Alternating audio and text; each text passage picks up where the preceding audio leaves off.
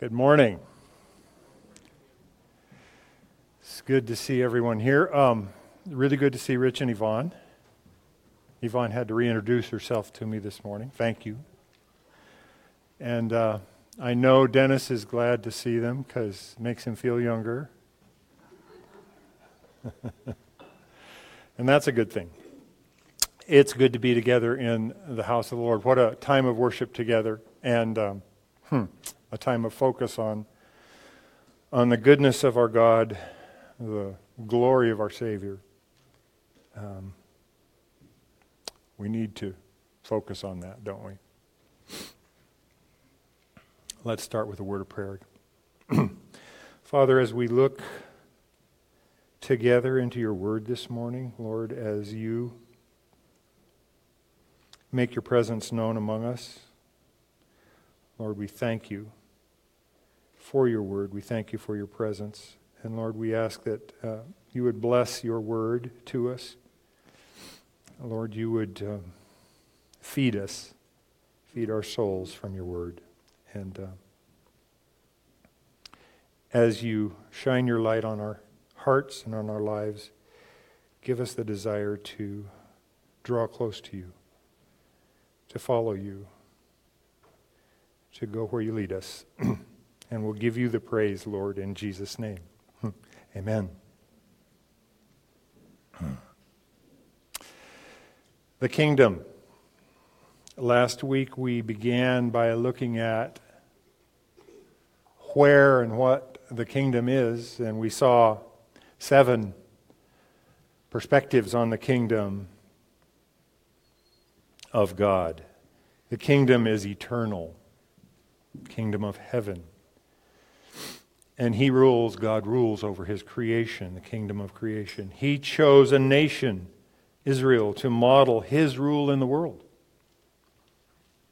and to be the people from whom the king would come.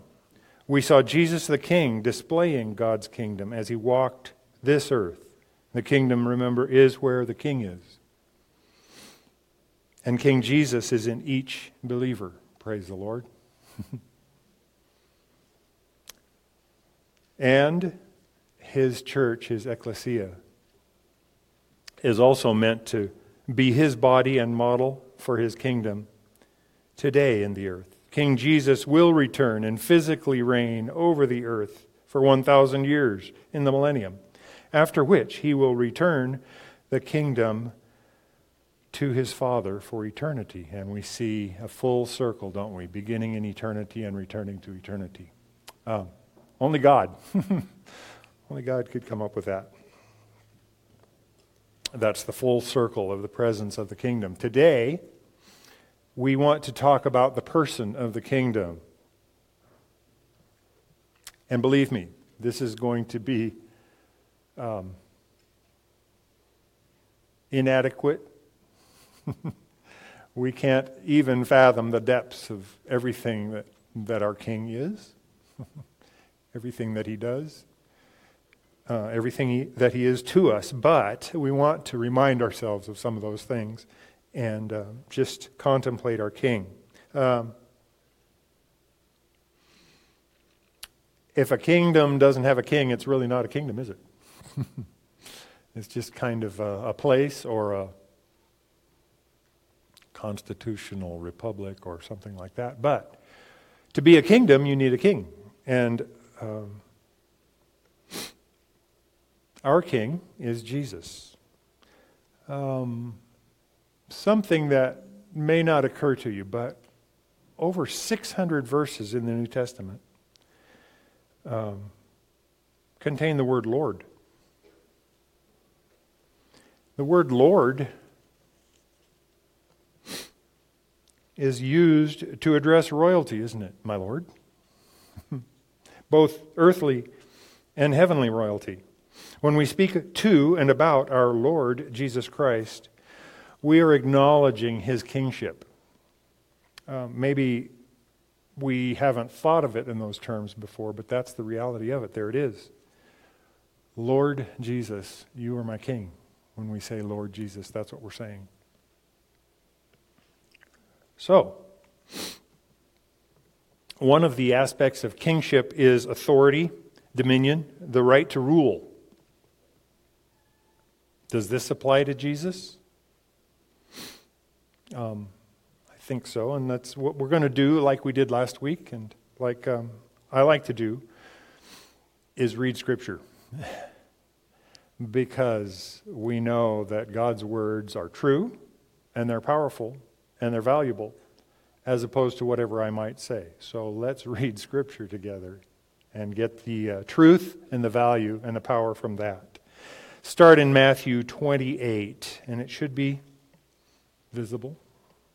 And I'll read, you follow along. And Jesus came and spoke to them, saying, all authority, there it is, has been given to me in heaven and on earth. Go therefore and make disciples of all the nations, baptizing them in the name of the Father and of the Son and of the Holy Spirit, teaching them to observe all things that I have commanded you.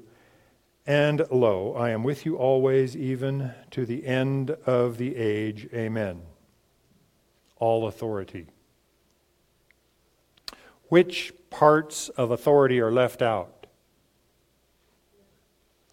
Good answer. None. Okay. Let's move over to John chapter 13. The story of Jesus washing the feet of the disciples. In verse 3, he says, Jesus, knowing that the Father had given all things into his hands, and that he had come from God and was going to God, rose from supper, laid aside his garments, took a towel, and girded himself. All things were given to him. Here's a really good one in Daniel in chapter 7, starting in verse 13. Daniel says, I was watching in the night visions, and behold, one like the Son of Man, coming with the clouds of heaven. He came to the Ancient of Days, and they brought him near before him. Then to him was given dominion and glory and a kingdom, that all peoples, nations, and languages should serve him. His dominion is an everlasting dominion, which shall not pass away, and his kingdom, the one which shall not be destroyed. Wow. Revelation. And we could go on and on.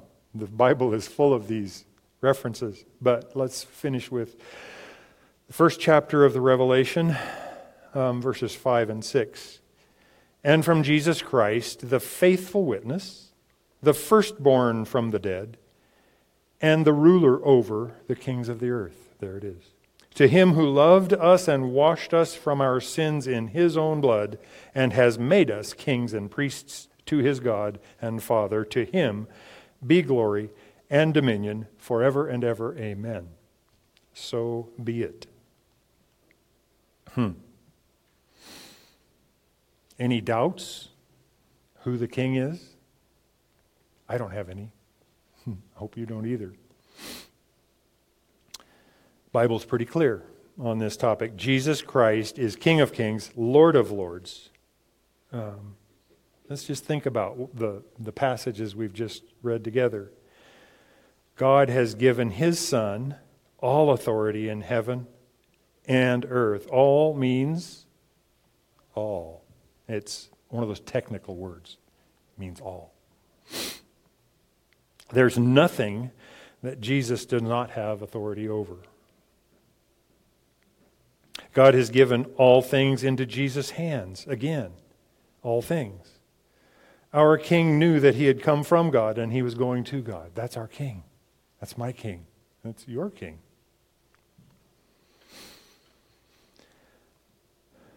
Our King has been given dominion, glory, and a kingdom. Everyone. No one's left out. All peoples, nations, and languages will serve him. His dominion is everlasting. His kingdom shall not be destroyed. You know, when you stop and think about it, the King lives within us, Christ in you, the hope of glory. And we are in him as believers. So we are in his kingdom, aren't we? We talked about that last week. But I got to thinking, so is everybody else.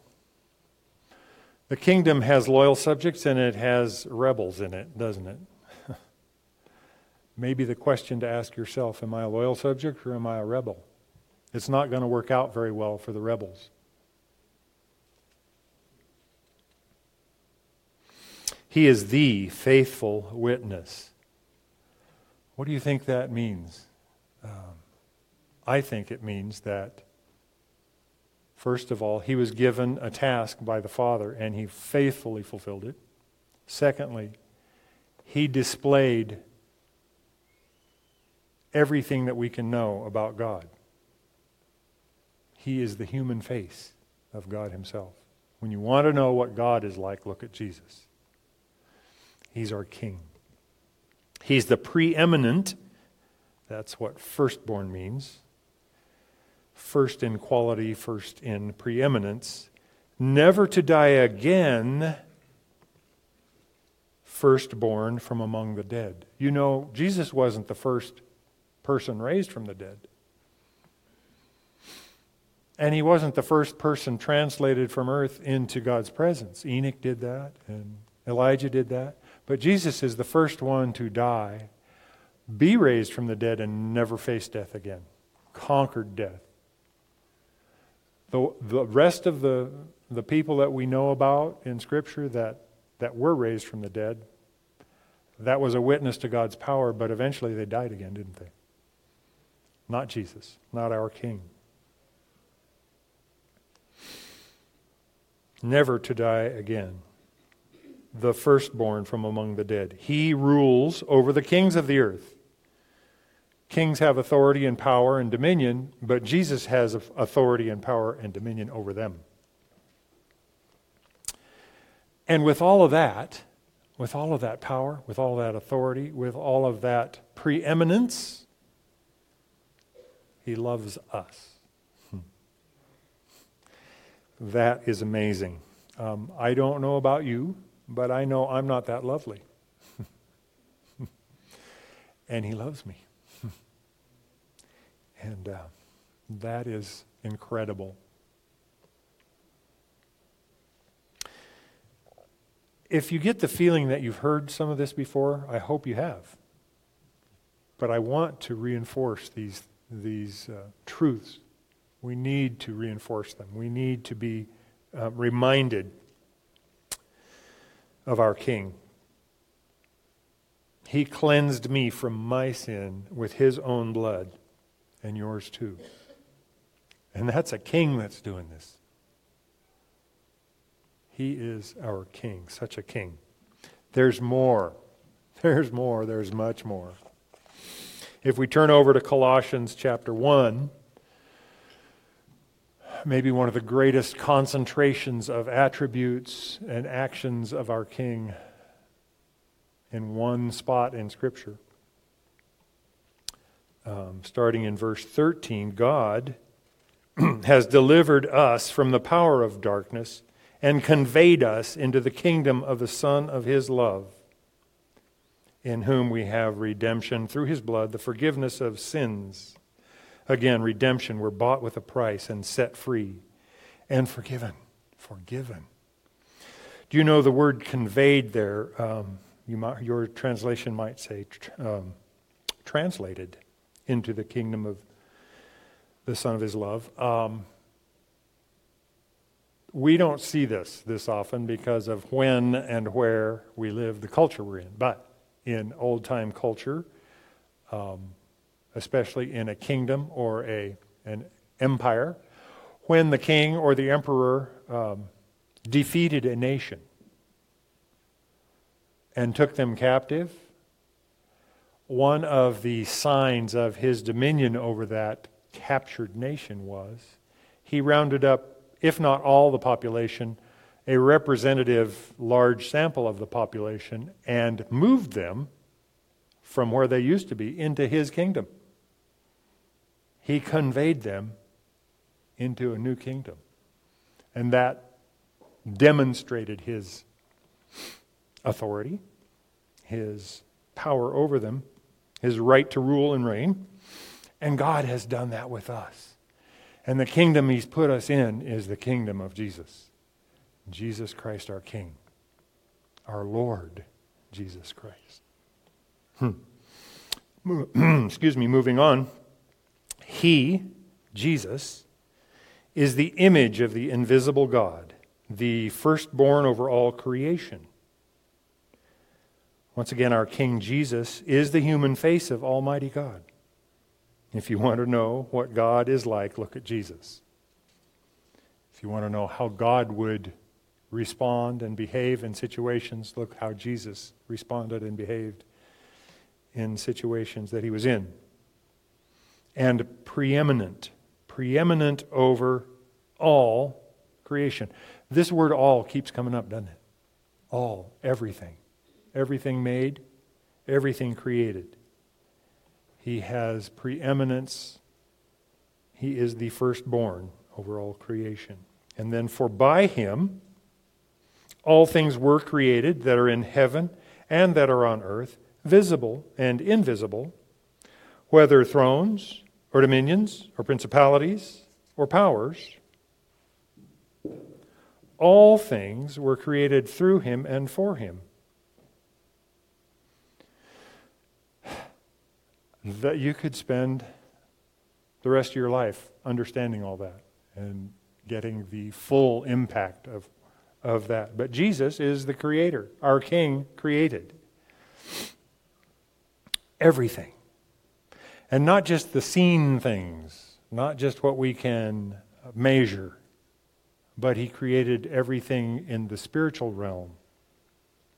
The angels, the principalities, the powers, the dominions, the thrones. Everything was created by him, through him, and for him. He's the creator of everything, seen, unseen, physical, or spiritual. If I have to live, if I want to live, if I choose to live, if I am given the opportunity to live in a kingdom, and again, we talked about this last week, that's not really our thing as Americans. We're not used to that idea. So we have to get over that, don't we? But if I am given that opportunity, this is the kind of king I'd like to have for my king.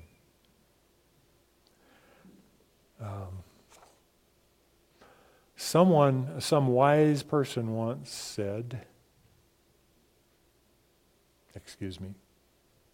wise person, Inslee's not my king. That's a direct quote, by the way. And I have to agree.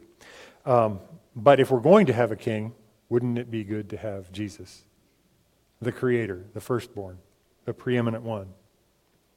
Moving on in First Colossians.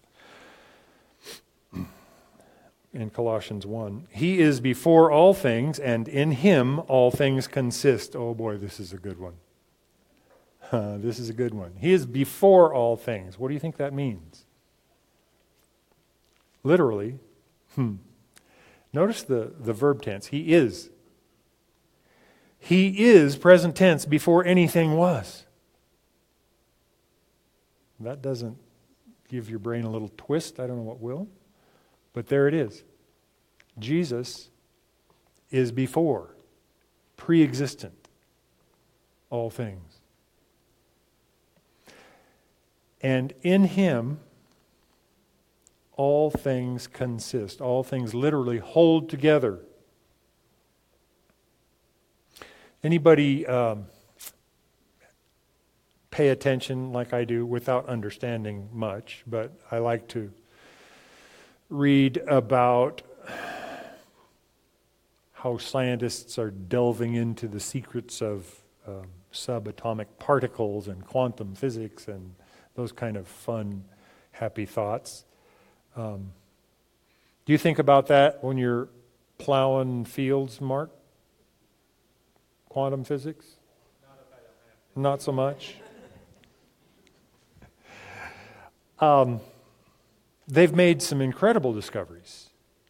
But one thing they cannot tell you is how everything holds together.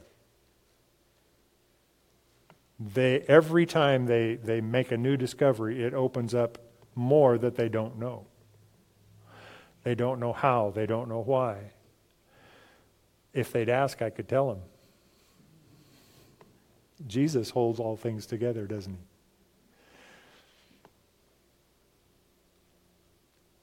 Now, this is a great thought right here, because that holding things together, he has done since he created all things.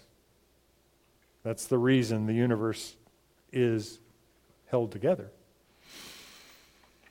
Jesus is holding it together. There's a verse in 2 Peter chapter 3 and verse 10. I'll read that for you. But the day of the Lord will come as a thief in the night, in which the heavens will pass away with a great noise, and the elements will melt with fervent heat. Both the earth and the works that are in it will be burned up.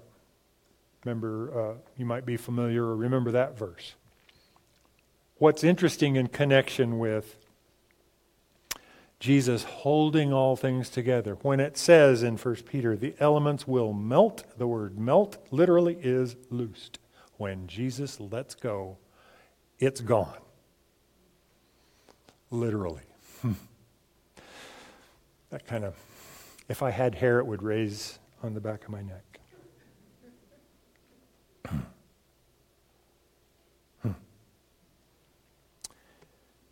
And he is the head. Jesus is the head of the body, the church, who is the beginning, the firstborn from the dead, as we've said, that in all things he might have the preeminence. He, who is the originator and firstborn from the dead, is the head of the church. We have a head. We are a body. We have a head. Our head is our King. King Jesus is our head. He's glorious. But his glory is not confined to eternity, eternal things, spiritual, theological concepts. He displays his glory in the way he acts or interacts with people. He interacts gloriously with people, with you and with me. We have examples sitting right here among us of people who have had Jesus' glory touch their lives for healing, for rescue, for direction. It's glorious. And that's from him. That's him, Jesus, our King, displaying his glory to us. Let's look at John chapter 1, and starting in verse 12. But as many as received him, to them he gave the right to become children of God, to those who believe in his name, who were born not of blood, nor of the will of the flesh, nor of the will of man, but of God. And the Word, Jesus, became flesh and dwelt among us, and we beheld his glory. The glory as of the only begotten of the Father, full of grace and truth. And then there's a really interesting verse in the next chapter, chapter 2 of John, and verse 11. This beginning of signs Jesus did in Cana of Galilee, and manifested his glory. And his disciples believed in him.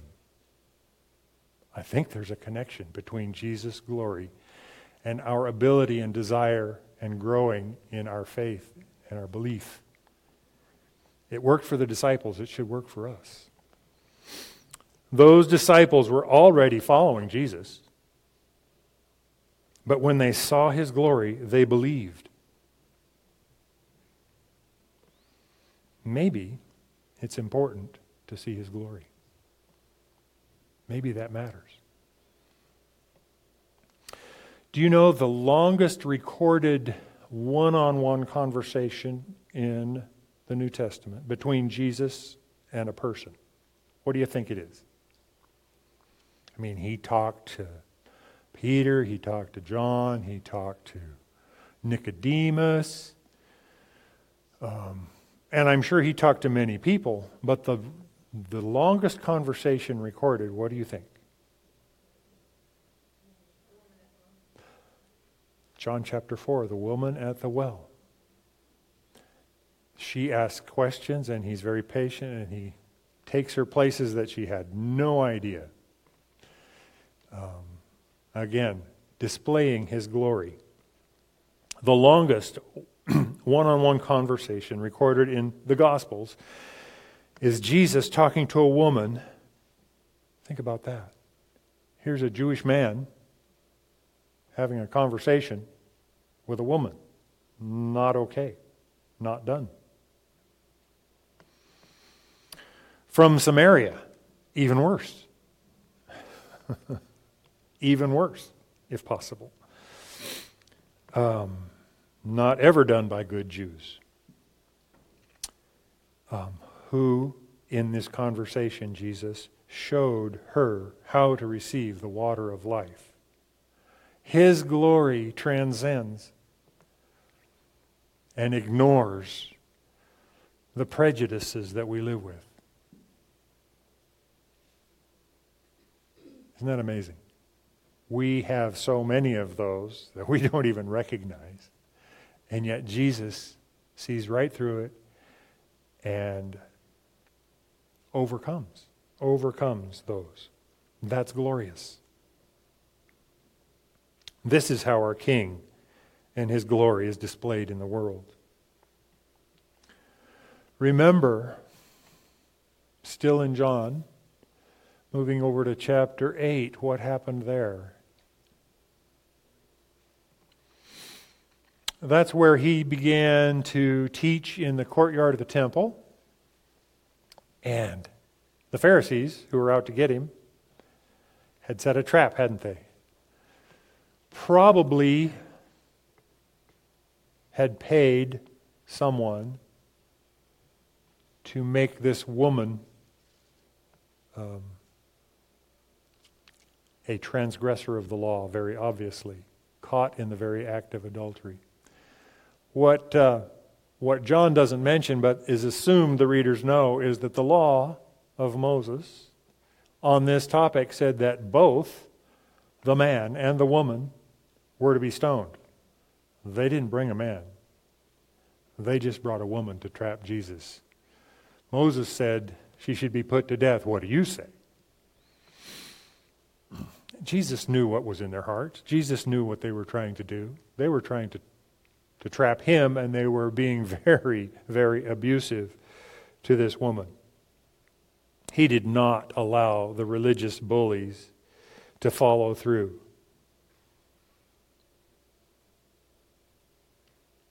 Their plan was murder. And it was at the expense of a woman that they set up to accuse, was how they planned to trap Jesus. But graciously, he told her that he did not accuse her and that she should go and sin no more. He's full, our King is full of grace and truth. His grace, his mercy extends to all. Neither do I condemn thee. You can imagine this woman thrown on the ground at the feet of Jesus and her head bowed, not wanting to even look, and expecting death, and deserving death. Does that sound familiar? I deserve death.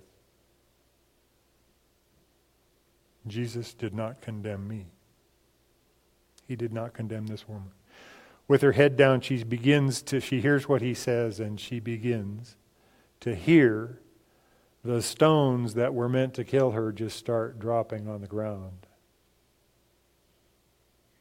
And the crowd of sandaled feet standing around her suddenly dwindles down to just 2 feet belonging to Jesus. He loves.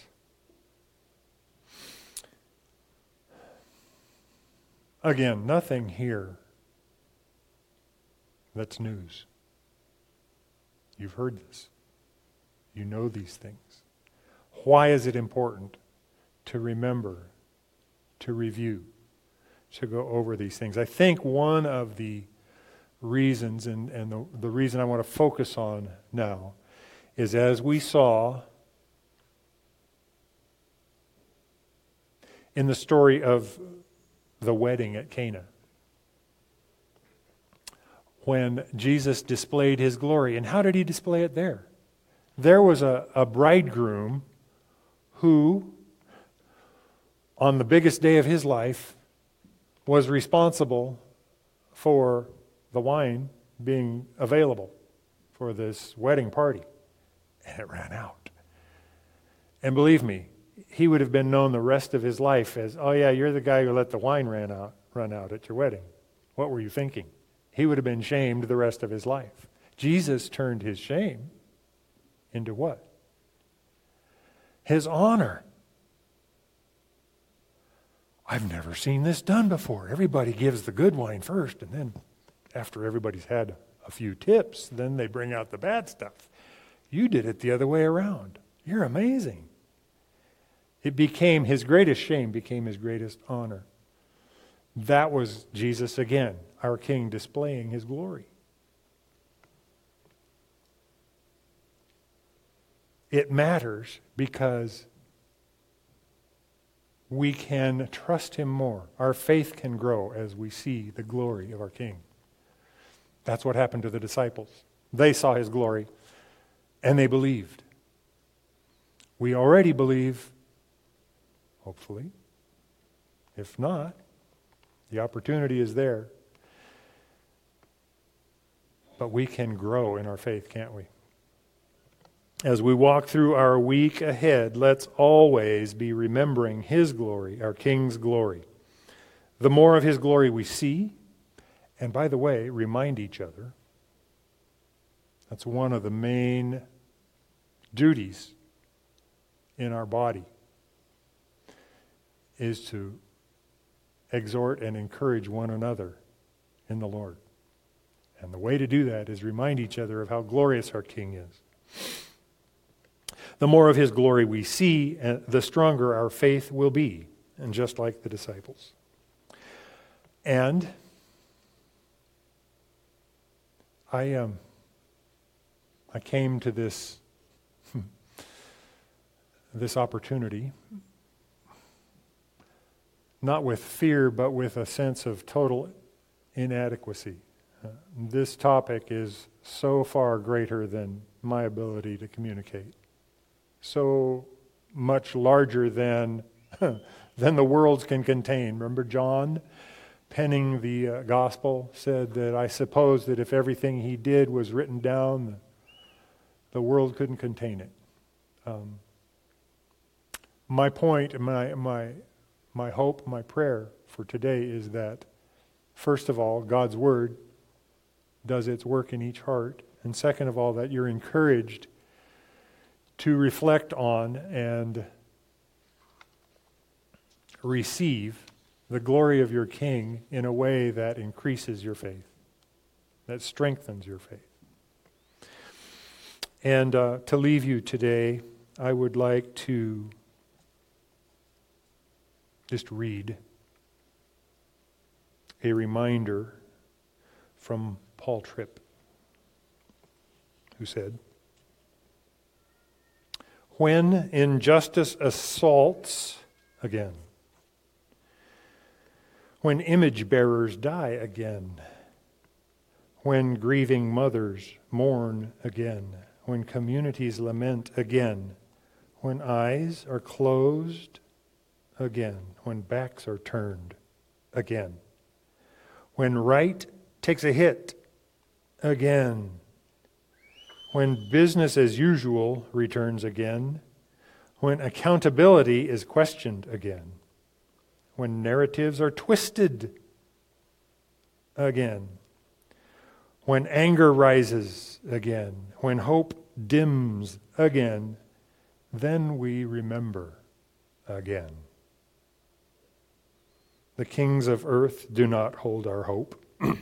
Then we remember again, Put not your trust in princes, in a son of man in whom there is no salvation. They will fail us again. They will compromise again, forsake their call again. Like your people of old, harmed by corrupt kings, we will remember again our hope is held by a greater king. We will work again, we will stand again, we will fight again, because we know our greater king is just, is good, is righteous, is merciful in every way. He will rise again and right every wrong again. While we wait, we will hope, we will believe, we will work, we will pray, we will right wrongs again and again until the greater King comes again to usher in righteousness forever. Let's pray. Thank you, Lord, that you have called us into your kingdom, that our King is so glorious. Shine the light of your glory into our hearts. Increase our faith, Lord. Strengthen us together. We'll thank you and praise you. In Jesus' name, amen.